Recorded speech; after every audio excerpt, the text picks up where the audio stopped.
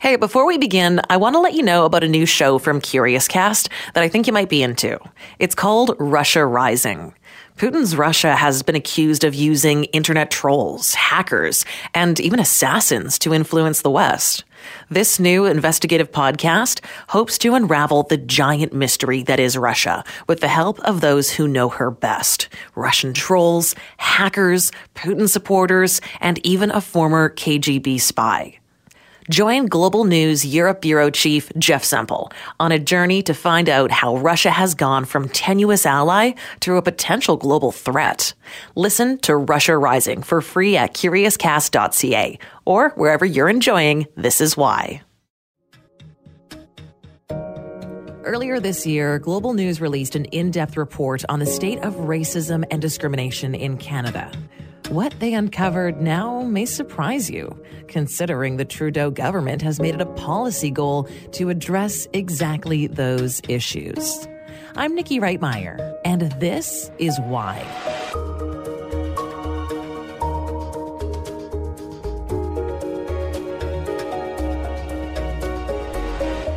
We live in a world with divisive politics, hate crimes on the rise, hate speech that's the norm on social media. I was called dirty, and it was because of the color of my skin. As federal NDP leader Jagmeet Singh talking about the first time that he experienced racism or discrimination. And something needs to change. Over half of the 1,500 people surveyed say they've been stopped by police in public for no apparent reason. What if people knew what it felt like to be on the other side of discrimination? When I came out, when I was 37, I can remember walking in North Toronto and being yelled at across the street by some young boys calling me dyke. That's the inspiration for a new series we're airing on Global News this week titled First Time I Was Called, where we interview Canadians on their experiences with race, religion, gender, sexuality, appearance, and ability. Farah Nasser is a reporter with Global News. She worked on a series called The First Time I Was Called ... and it focuses on individual stories of discrimination. So I think that we like to think that we are immune to this. We like to think that we're doing really well, and in some ways we really are. I mean, we are, but in a lot of ways we still have a long way to go. Farah, you spoke to some pretty high-profile people. Were you surprised by the stories that you heard? It was actually quite incredible, Nikki, what we heard from people. I mean, how candid they were and how open they were. I mean, a lot of times it took a while to get there, but in the conversations, how they recalled these instances of sometimes when they were in childhood, sometimes when they were teenagers, and how it still resonates and how it affects them. We spoke to award-winning singer-songwriter Julie Black about being called the N-word on a TTC bus here in Toronto. An older white woman wasn't happy with what she would call the noise, and she looked right at me and said, "Shut up, nigger bitch." And it almost silenced me. She said that she was the tallest one out of her group of friends, so she thinks that women confronted her because she looked the most like an adult, but she was a kid. And she said that it completely changed her. And it impacted my confidence. It made her question everything. It made her question the coil of her hair.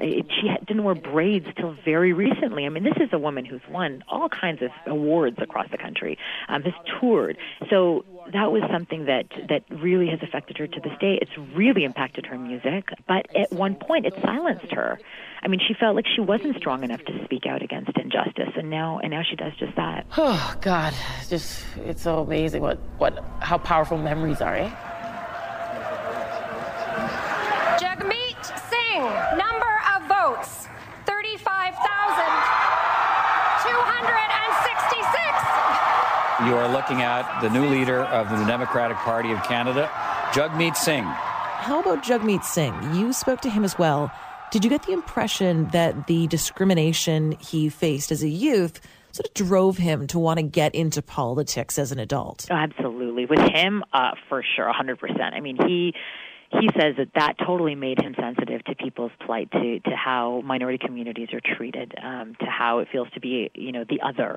So for him, for sure. And what's interesting about his case is that, he talked to us about how his turban was pulled off, what he was called dirty, and he remembers he felt like he had to wash his skin because of the color of it and how he was treated by people. But the interesting part is, very recently, you'll remember that viral video of a woman, accusing him of bringing Sharia law to to Canada, and how he didn't say to her, "Look, I'm not Muslim, I'm a Sikh," because he said, all minority communities are met with this, and we're not different from each other. We're actually very similar. In fact, we know you're in bed with Sharia.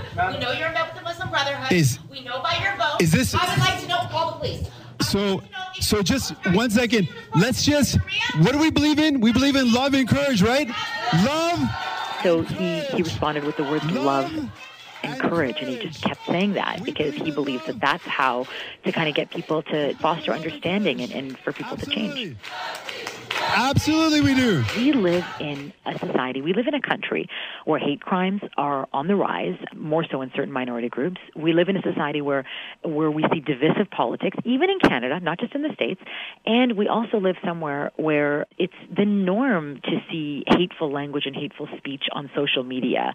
I've worked in news for 20 years. I've never encountered the kind of language that I've encountered the past few years. So this exists. And without explaining to people how it makes us feel, how it feels to be on the other end, we can't build bridges, which is what we really need to do. Do you think that there's been a change in the amount of discrimination that's being shown, or do you think the way in which it's being presented has changed because of social media? It's easier to hear it now, and it's easier for people to discriminate because they have a platform. Yeah, I think that's definitely true.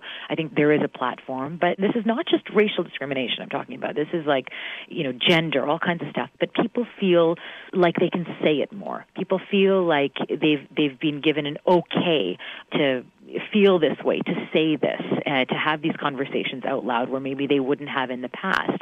So, maybe it was blatant discrimination 30, 40 years ago. Now that subtle racism still exists, and there's people who just kind of take it, and I think that's what needs to change. But again, there's still a lot of work to do. Since Farr's report aired earlier this year, more cases of racism and discrimination have been reported. Some really senseless, stupid cases of discrimination as well. Did you hear the story of a teen with cerebral palsy at a skating rink in Oliver, BC?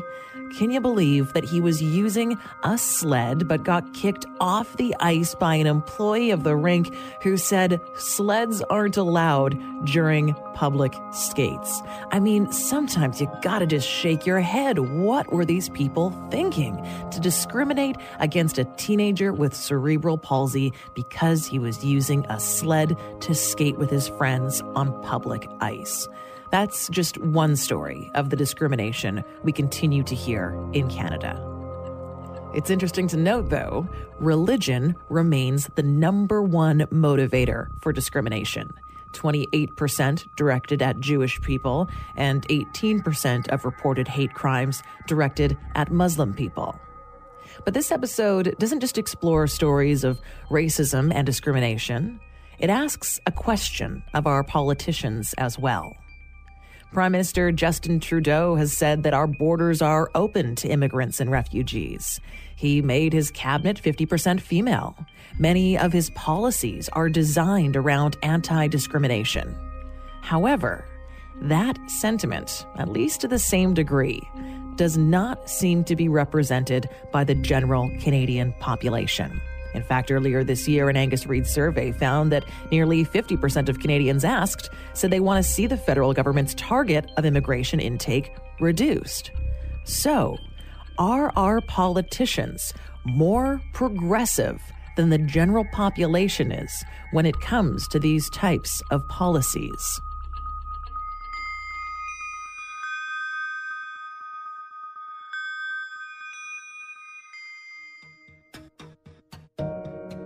Coming up later in this episode. It's an interesting question to ask. Are politicians leading the way and being more progressive and bringing electorate along? You're listening to This Is Why, a national radio show and podcast from Global News.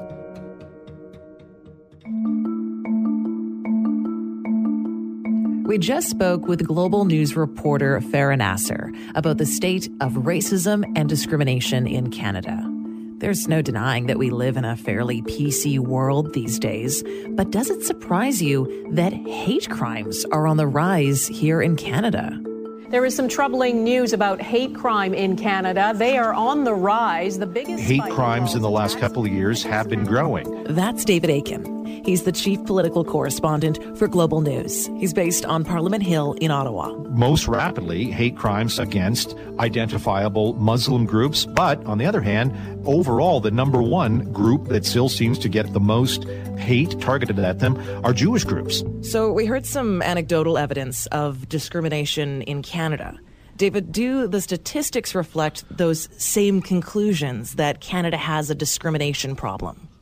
I would say broadly, yes. But let me point this out. Very recently, a House of Commons committee studied systemic racism and discrimination in Canada, spent a lot of time looking at that issue, heard from a lot of experts, a lot of witnesses, and made several recommendations to reduce systemic racism in Canada. But one of the issues that they flagged was that there really is a lack of data. We certainly have a lot of proxies for discrimination. For example, one is police forces across the country every year, they measure hate crimes, crimes against identifiable religious groups. So we can say that hate crimes in the last couple of years have been growing.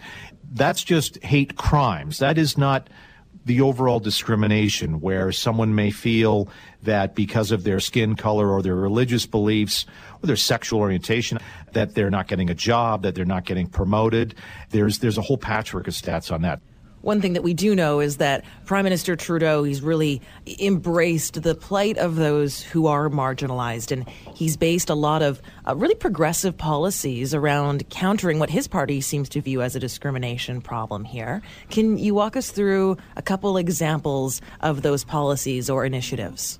You sort of think about three broad groups of people that have historically suffered some sort of discrimination. And that would be, first of all, women.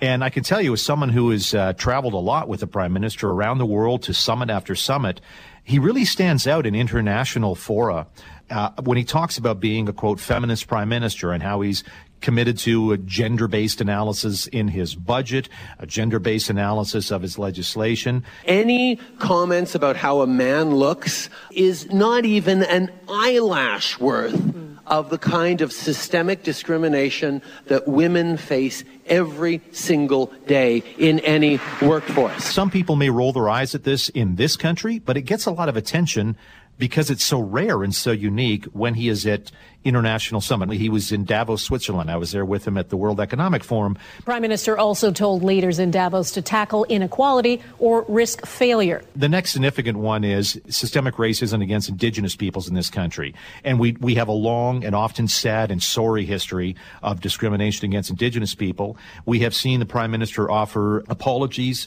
to residential school survivors, apologies to those in Newfoundland and Labrador. I humbly stand before you to offer a long overdue apology on behalf of the Government of Canada and all Canadians. He has given mandate letters to all his cabinet ministers saying that mission of reconciliation will be at the heart of everything we do. And then I guess the third area would be refugees, chiefly Muslim refugees from the Middle East, from Syria. Very famously, the first group of refugees that came from Syria arrived at Toronto's Pearson Airport. And our Prime Minister was there on hand to greet them, to present them with clothing, to welcome them to Canada. This is a wonderful night where we get to show not just a plane load of new Canadians what Canada's all about, but we get to show the world.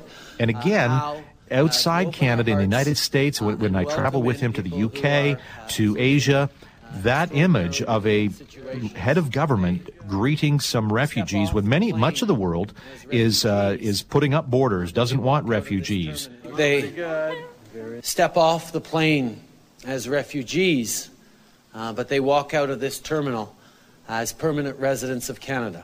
That's another powerful visual symbol. So those would be three areas that I think the Trudeau government has worked to address the issue of systemic racism. There certainly will be people who say it's been a lot of symbols, it's been a lot of virtue signaling, and not as much progress as the government would like you perhaps to think. For the oppression of the lesbian, gay, bisexual, transgender, queer, and two-spirit communities, we apologize. The Prime Minister also told leaders in Davos to tackle inequality or risk failure. Somebody recently said to me, Mr. President, you are so yesterday. Justin Trudeau He's so handsome. He's so charming. He's the future. And I said, Justin, just give it a rest. Maternal love is the love that's going to change the future of mankind. We like to say people kind, not necessarily mankind, because it's more inclusive. There we go, exactly. Well, 2 words setting off a wave of reaction across the country. The Senate has voted to change the national anthem to make it gender neutral. The move changes the line in O Canada, in all thy sons command, to in all of us command. The new language comes with a whole lot of pushback. The percentage of voters who believe the Canadian government needs a change in management is now not only over 50%, it has hit 60%. If it stays there, it's panic time for the Trudeau team. The Conservatives are ahead of Trudeau in almost every single category, including women.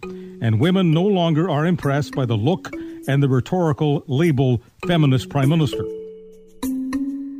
You said the public reaction internationally has been really positive. But what about here in Canada? What has the public reaction been to those initiatives?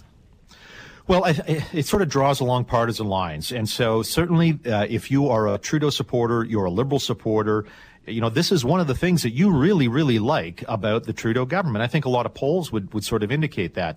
Then there are others, the Conservatives, I'll use first of all, who, again, as I mentioned, will criticize, first of all, for some virtue signaling on a lot of issues. And they'll say that the government, for instance, on refugees, is not doing as well as it ought to be. On the issue around gender diversity, gender equality, this sort of falls in a traditional sort of debate. There'll be many female conservative politicians saying, you know, women just want to be judged on their own merits, et cetera, et cetera. And then there's the New Democrats who come at it sort of from the left, from the more progressive side, to say that Trudeau's all talk and no action. So for all that the Trudeau government has said it's doing and has signaled it wants to do, it does get criticism from people on the right and from people on the left, depending on the issue.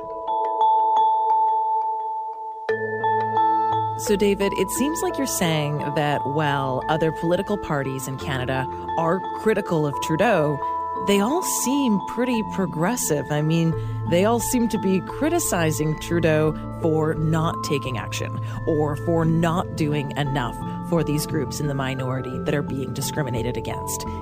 Yet, we've been hearing these stories that discrimination is a problem. You said that hate crimes are on the rise. So it makes me wonder if there's a contrast between the morality that Canadian politicians are pushing and the reality of how Canadian citizens actually feel. You know, that's a really interesting question. It's a good question. And I would have to say that, by and large, no. I would think politicians tend to mirror the people that put them in power. And so as we think about the federal Liberal government, they're in power right now primarily because they have won the support of Canada's urban areas, Vancouver, Edmonton, Calgary. There's downtown Winnipeg, downtown Toronto, downtown Montreal, downtown Halifax, all Liberal bastions.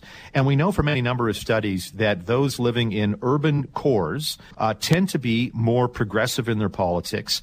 It's an interesting question to ask. Are politicians leading the way and being more progressive and bringing electorate along? Or, this is my view, that there is an electorate that a political party says, you know, if we have some more progressive policies, we can form a governing coalition or a government. I think that's probably more likely.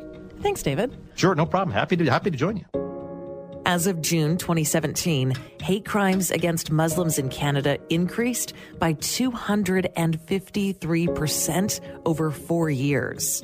And in October of 2018, a survey reported that over half of Canadian girls noticed gender discrimination.